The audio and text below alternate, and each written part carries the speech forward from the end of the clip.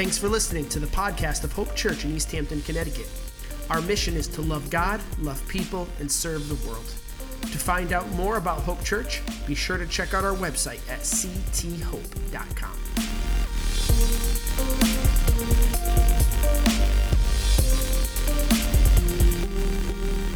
Oh, you guys always crack me up, man. You get so quiet so quickly.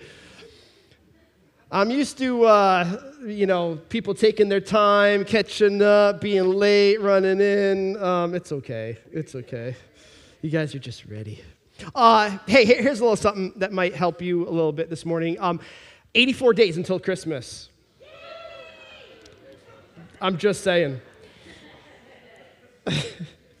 No, actually, what made me think about that was just thinking about the music and watching the band. And one of the things that we also like to do, and I want to put a plug out even now, on November 19th, so that is the week of Christmas, that Sunday we're doing a concert in here. And it's just going to be a great time of praise and worship.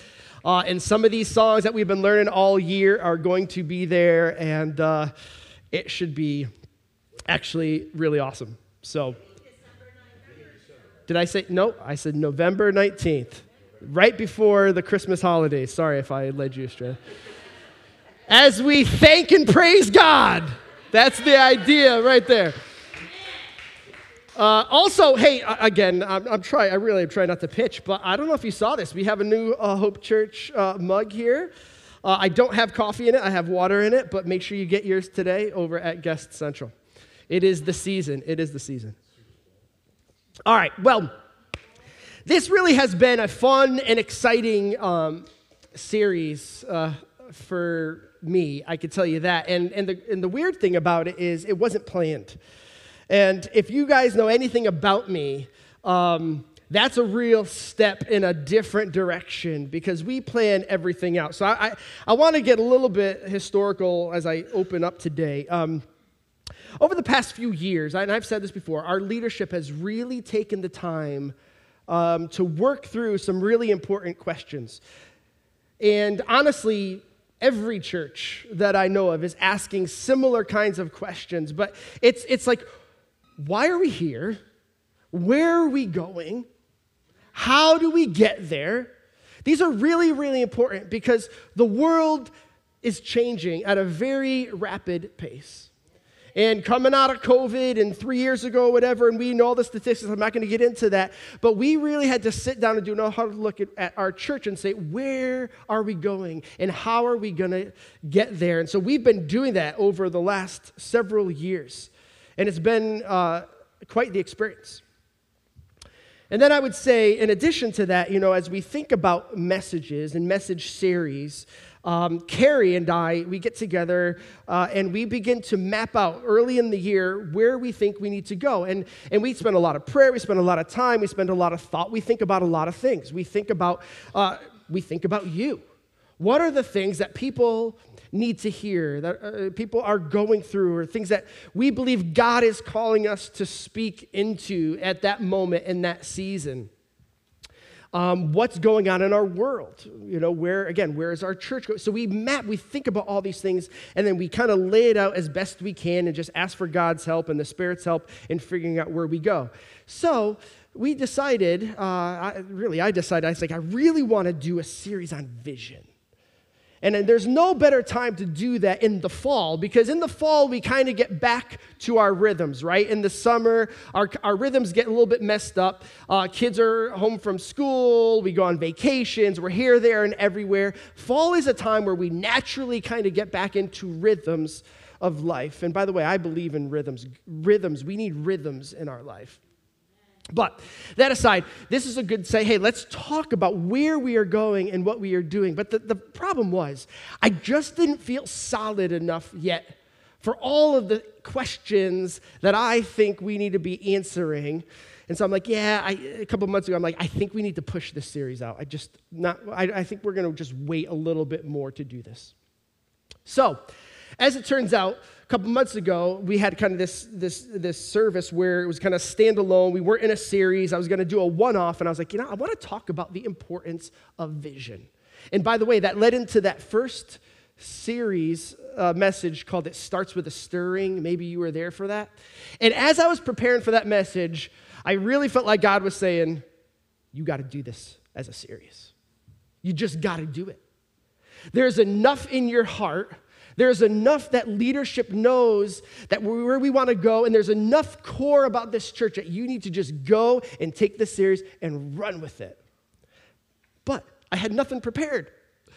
And so week to week, it's been an adventure. And it really, literally, it's been a week-to-week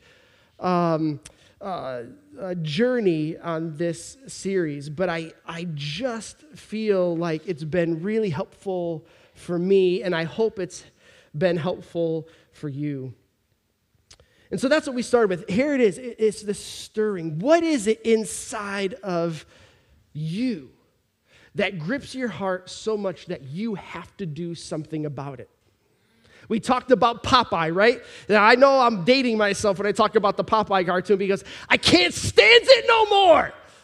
Where do we get to in our hearts and in our where we have to do something about it?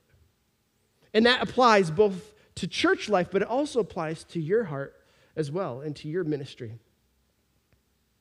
And so then we moved on to the next week, and I called it this: if it's true, we've got work to do.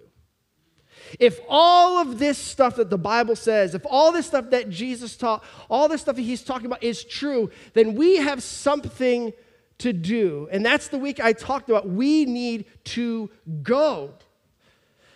Because the church is not going to be just like a country club for Christians, a country club for the saints. It needs to be a hospital for sinners.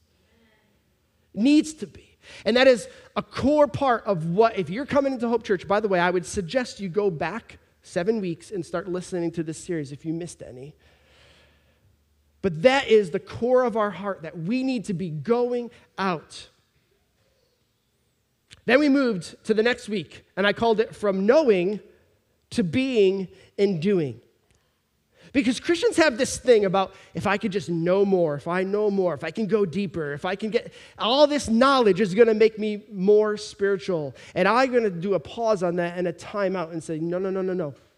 We need to take what we learn and begin to do something with it. It's not just about knowledge. It's about being the kind of people that God wants us to be. And we looked in that message, we looked at something called the Great Commission. That's a term that people use for it. It's go into all the world, preach the gospel to every creature, baptize them in the name of the Father. That's the Great Commission, right?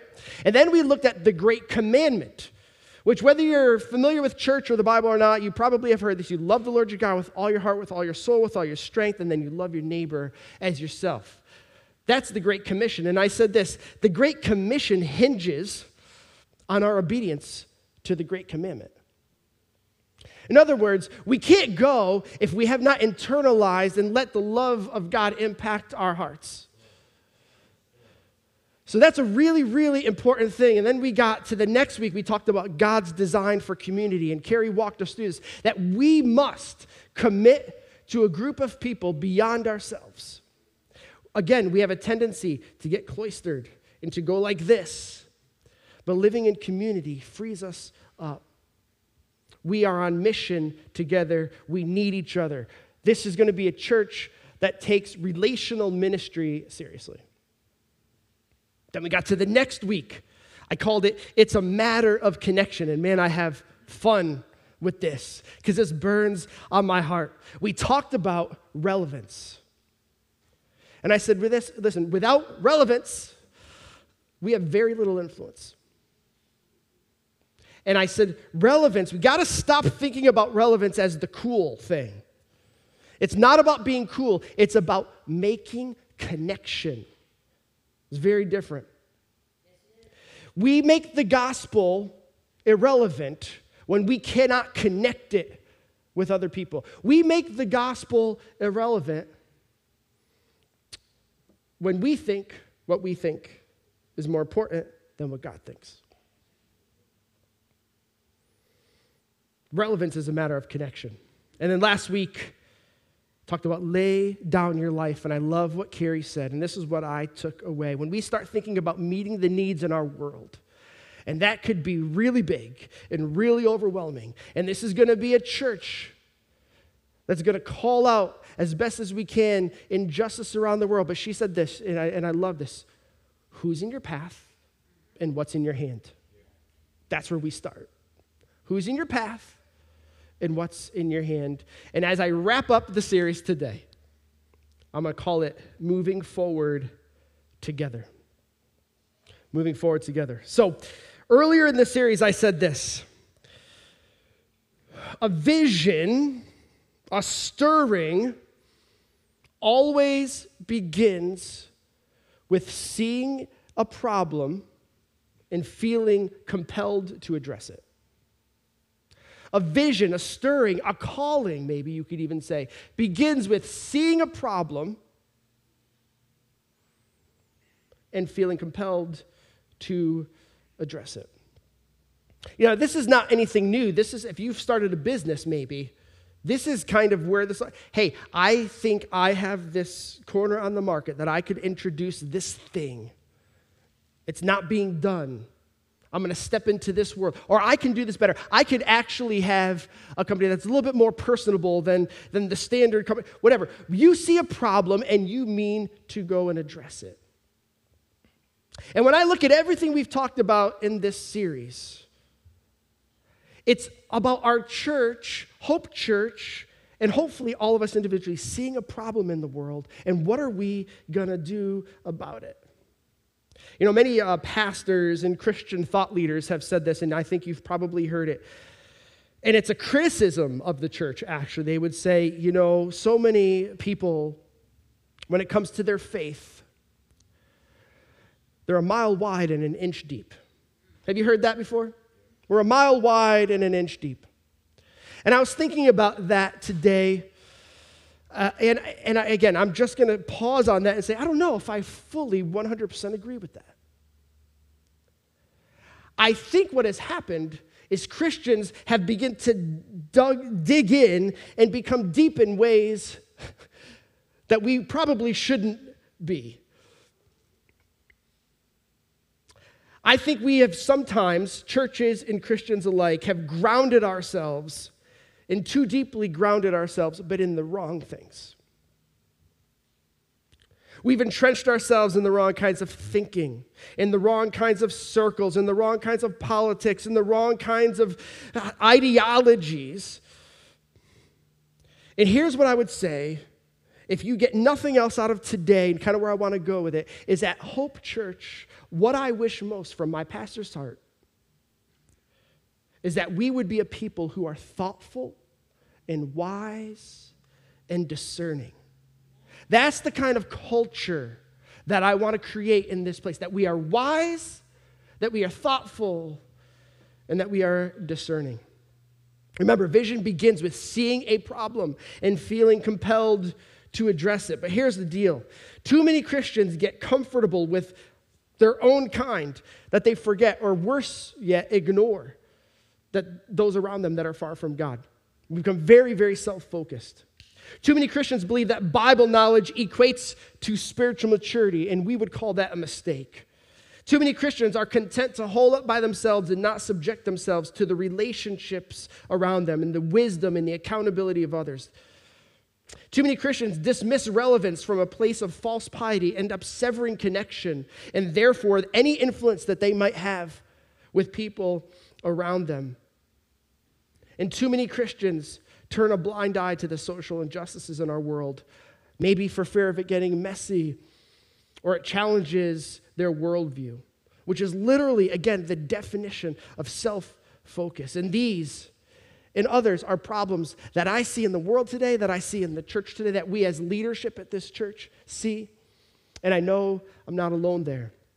So the question is this: how do we step into this? How do we live wisely and thoughtfully in our world? And so for a few minutes, I want to talk about that today. And if you're taking notes, and again, if you're online, you can follow along online. Very simple today. One point I'm going to make: we are called. I'm just going to put that out there, and I'm going to explain what I mean by that. We are called. What have we been called, you say, Tom? Well, first, we are called by God. We're called into a relationship with God. In fact, if you go, I believe it's John chapter 6, Jesus says, no one comes into a relationship with me unless the Father draws them. God has a calling for all of you. He's calling out to each and every one of you. Many of you in here have accepted that calling, but we are called. We need to understand that. We are called by God. Number 2, we are called to go. Again, I'm not going to get deep here. I'm just reshaping. What does it mean? But we are called. We are called to go. We're called to God. We're called to go. We're invited now. We have this relationship with God. We're invited to call others into relationship with God, to go and to call others into relationship. And 3, what else are we called to? We're called to grow. We're called to grow. We're called to come into community with other people. This is what we call the church. Now, there are a couple words for church in the Bible. One of them is a term maybe you've heard before. It's this term called ekklesia. Now, ekklesia, that's the Greek. Again, remember the Bible was not written in English, so we're translating. So the Greek word was ekklesia. Ekklesia is not a spiritual word. It is not a word that Jesus put out for church or that God instructed. This is what it's called. It is nothing spiritual about this word. In fact, what it was in that day was a gathering. So this was a very generic, contemporary term. That people would come together. There was an issue, there was a problem, and they would discuss it and figure out where they would go. In other words, it was a calling together of people. That was what ekklesia meant. And then this word ended up being used for the church, very generic. We're coming together. That's the other thing I want you to take out of today. I want you to think about that word together. I think we are called by God. We're called to go, and we're called to grow. And so now that we establish what God has called us to, what does that mean for us? So if you have your Bible, you could turn to Ephesians chapter 4. This is where we'll be for the rest of our time today. Also, again, it will be online, or you can follow along on your phone. By the way, if you do not have the Bible app on your phone, download it. Just look up the Bible app, download it. You could always follow along. You always have the Bible in your pocket there. But Ephesians chapter 4, verse 1 says this: I beg you to lead a life worthy of your calling. There it is. For you have been called by God. Now, we did a recent series, I think last year, on the book of Ephesians. Anything that you need to know about this is simply this. Paul is writing this book to a church.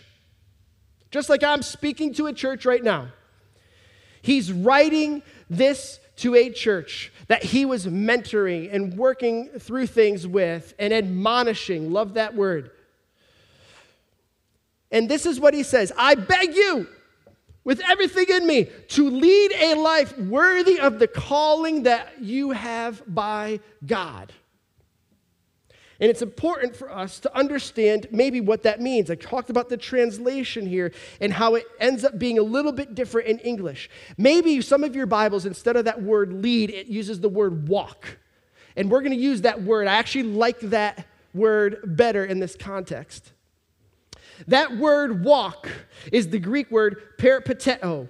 And it means several things, but it means to do a complete circle. To do something properly, to be very comprehensive. That's what it means.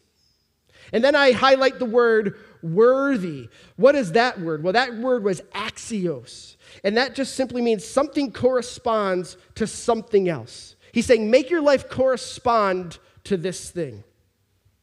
The third word is that word calling. Going back to that. Klesios. And it simply means an invitation.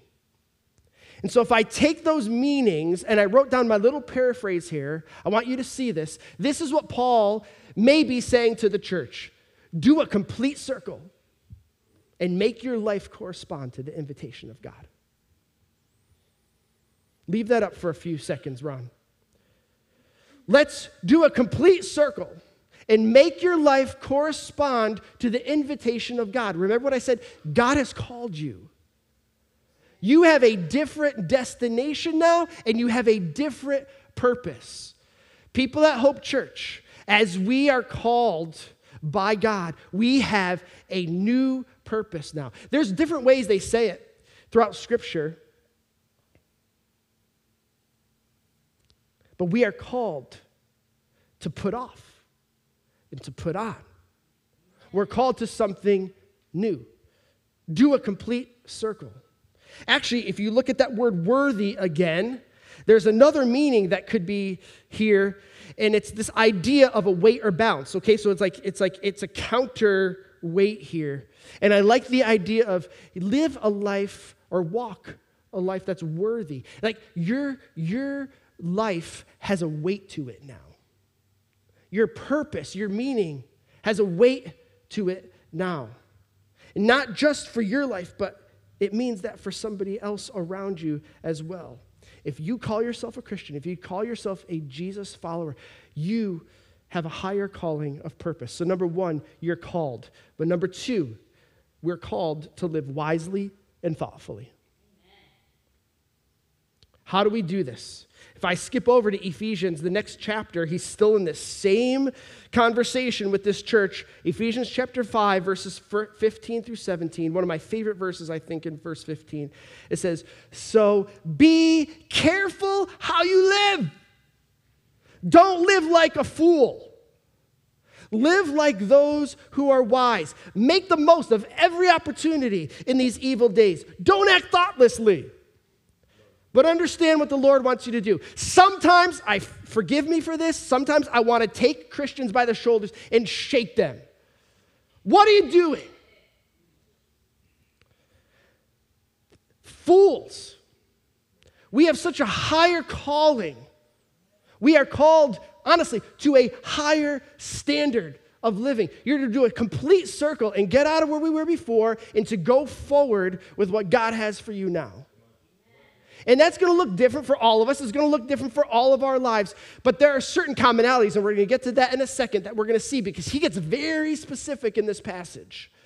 And I think you're going to see, this might not exactly match up when I think of God, when I think of the church, when I think of Christianity. See, even back then, I think it's interesting. Paul was writing to this church because something was out of line. He had some instructions for them. Even back then, close to the time of Jesus' day, Christians weren't acting so thoughtfully. I think that's a pretty easy assumption that we can make. And how much has changed, I would say, and probably not a whole lot. It seems that it's very easy for followers of God to lose sight of what it means to live thoughtfully and wisely in this world. And my guess is, just a hunch, that people looking on the outside in sometimes have a better sense of that than even we do. When the people are on the outside, when I would say people on the, let's just make it really super plain and specific. People on the outside of Hope Church, when they see us, do they think of love or hate? Do they think of grace or ungrace? I don't know if that's a word, but I'm going to say it anyway. Like I said, pastors make up words all the time. Ungrace. Do people looking in see a high emotional and spiritual IQ or a deficiency there?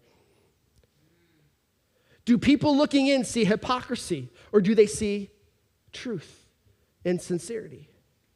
Do people looking in see what we are for or what we're against? And if you start going through Ephesians 4 and 5, Paul begins to challenge this church, and it's the same challenge I'm going to give to every single one of us today as we wrap this whole thing up. Where are we going? How are we supposed to be? How are we going to do it? Regardless of the ministry and things that we have laid out, these are what we are called to be, and this is what I desire for this church. Listen, I'm just going to list them, and I'm going to go quick. He starts to list all these things. Ephesians chapter 4, be humble, be gentle, be patient, be loving, be gracious. Don't be immature like kids, he says. By the way, I'm convinced one of the tools the enemy uses is our immaturity. Don't tell lies. Don't get angry so easily, he says. Don't steal. Watch your language and your words. Be kind. I skipped to chapter 5. Carefully determine what pleases the Lord. Don't be a fool. Be wise. Submit to one another. Listen, if you start going down these lists, my question would be, how are you doing with that? I had to ask myself that question this week. How am I doing with that? Easily angered. I've already talked about shaking Christians up today. Easily angered, proud, arrogant. Watch my language, my words. Man, I have stories. I bet you do too.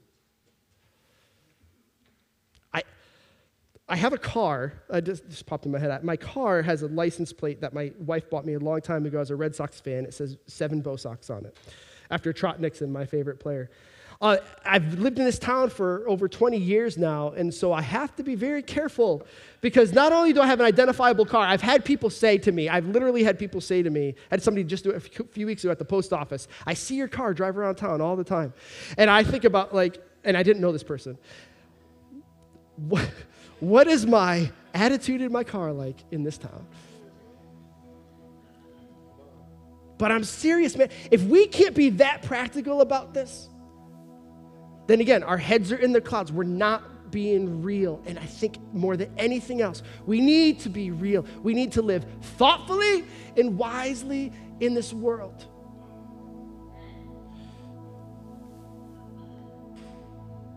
At least that's what it ought to be. But what do people from the outside see?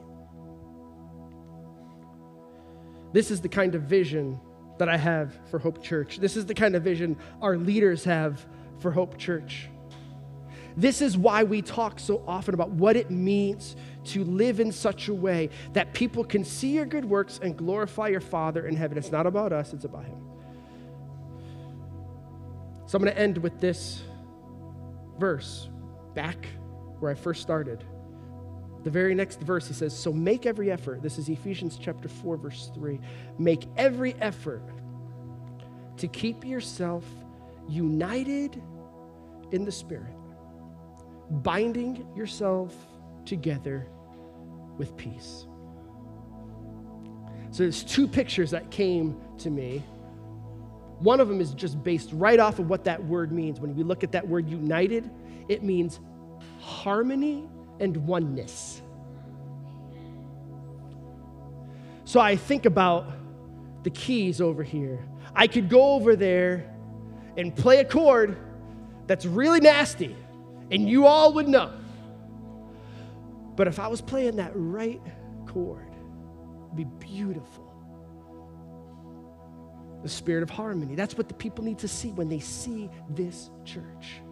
Is it something that's a loud gong and a clanging cymbal, like he talks about in another passage of Scripture, or is it a thing of beauty?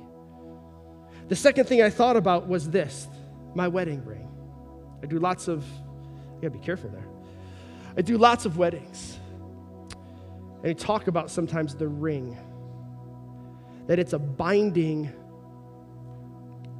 symbol of oneness, complete circle, harmony.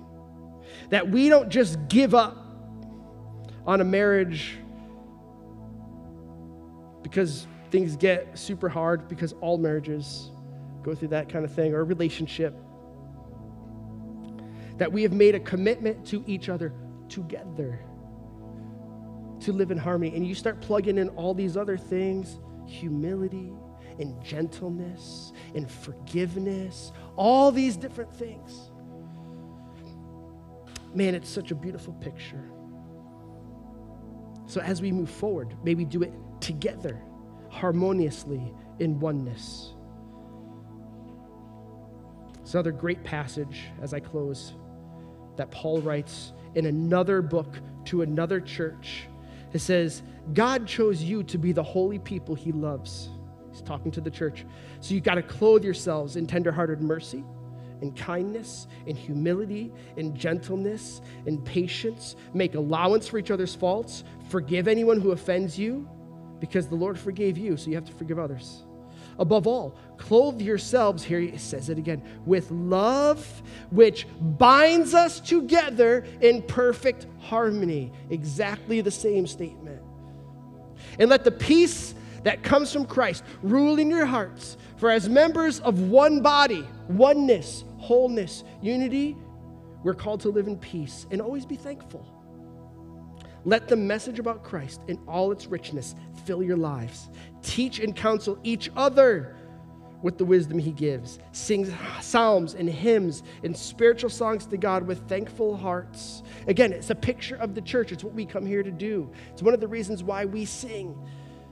But then I love this. Whatever you do or say, this is the being part. It's not just the knowing, it's the being and doing part. Whatever you do or say, do it as a representative of the Lord Jesus, giving thanks through him to God the Father. We are representatives of God. That's a humbling thing. God give us the grace so that people, when they look in, they see that. People who aren't going to give up on each other at the drop of a hat. People are going to work out their differences or live, worse, in the tension of the differences because we're called to a higher calling. And this is my heart. And this is my prayer. As we finish up our service today, we're going to actually take communion today. And I'm going to have our ushers, if they can, and I did not make this a perfect, scenario here. I'm just going to have them come, and we want to serve you. This is open to everyone, but I want to talk about what it is in a second because I think it's the perfect illustration as well. You can take one of these if you'd like, or you can just pass it right along. No one's going to judge you for not taking it if you don't want to. By the way, we also have a gluten-free option for the bread, so if you need that, our ushers will get that to you. Just raise your hand, and we'll get you the different wafer that's in this cup. As they're passing that out, I want you to know this. Communion, maybe you've been in churches and they do communion different ways and whatever, but I believe communion is not just an expression of our unity with God, but it's also an expression of our unity with others. This is really interesting to me because I knew I wanted to do communion today, but as I began to look at this even closer, this was really, really important. You see, communion is a time that we celebrate what Jesus did for us on the cross, and we have that picture. His body broken for us, his blood spilled for us. And he says, remember me when you take communion. So we remember this and celebrate the sacrifice of his body and blood. But I believe that communion was meant to be something for the church to do together. It's an act of unity. It's an act of community. It's an act of harmony, and it's an act of oneness. 1 Corinthians 11 is the most common passage we look at when we celebrate communion. So many people will use that when we take the elements. And again, we're just holding them right now. We'll take them together in a second. But if I go back to the first chapter in Corinthians, when Paul writes this is what he says. Because there was a problem going on in this church. I'm writing to God's church in Corinth, to you who have been called by God to be his own holy people. There it is again. We're called together as a church.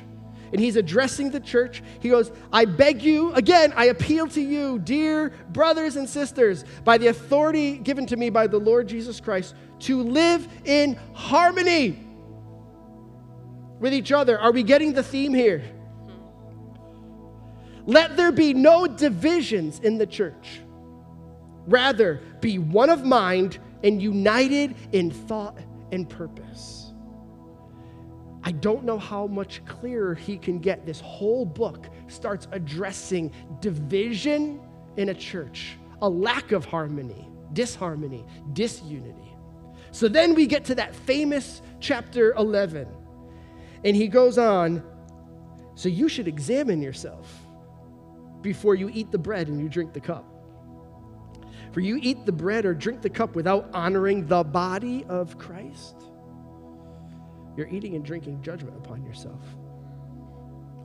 Now, it's very appropriate and very biblical to take that as the literal body of Christ, which I started with. He shed his blood. He broke his body for us. But I think it's also appropriate to look at that in the context of the church, his bride, the body of Christ. Because if you look closely, all the verses before that and all the verses after that talk about how the body was not functioning correctly, that the church people were not honoring each other, that there was strife and lack of grace and honor for other people.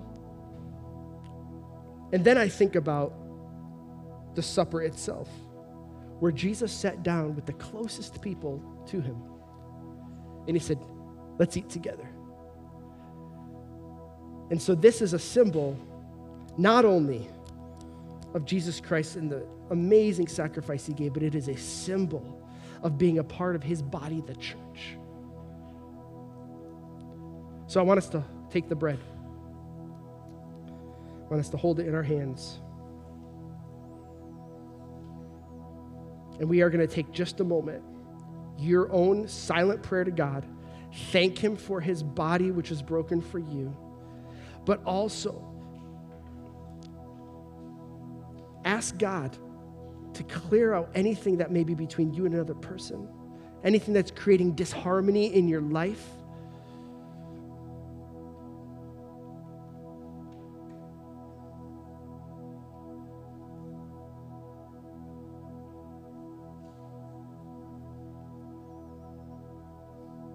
God, as I hold this bread, I think about your sacrifice. And I think about your body, which was broken for us.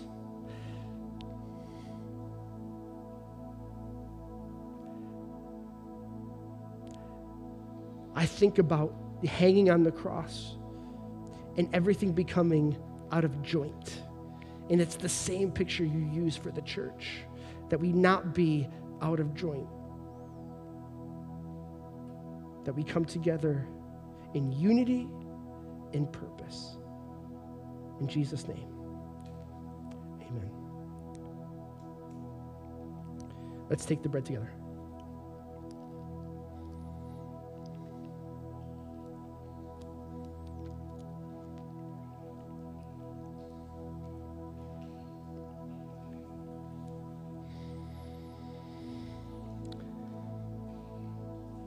We peel back the top layer and get to the juice. Let's hold it in our hands and thank God for the blood that he shed for us. The Bible says without the shedding of blood, there's no remission of sins. It's by the blood of Jesus that we can be healed.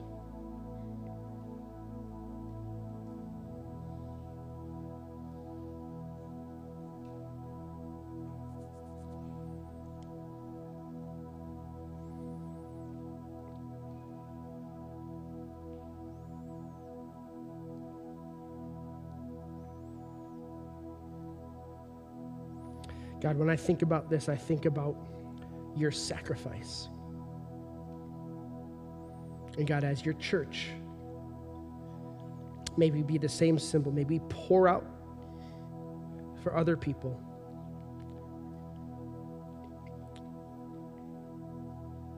We love you. In Jesus' name. He took the cup after supper, and he said, "This cup is the new covenant, my blood. Do this as long as you drink it in remembrance of me." Let's drink together.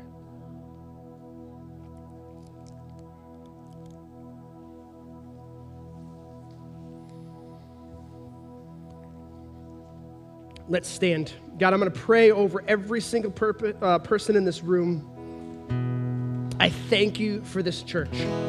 I thank you for hope that we have in you. I thank you for calling us together in this time, in this place, in this season. May we move forward together in unity of spirit, in the bond of peace. Make us harmonious in one. And we do all this in the name of our Lord and Savior, Jesus Christ. When people look in on the outside, let them see something that though we have problems and issues and struggles, that they see harmony and a peace that passes all understanding. May that be the very definition of our life. It's not about how much we know. It's about the kind of people you're calling us to be. Help us to lead the way in this place. We love you. In Jesus' name, amen.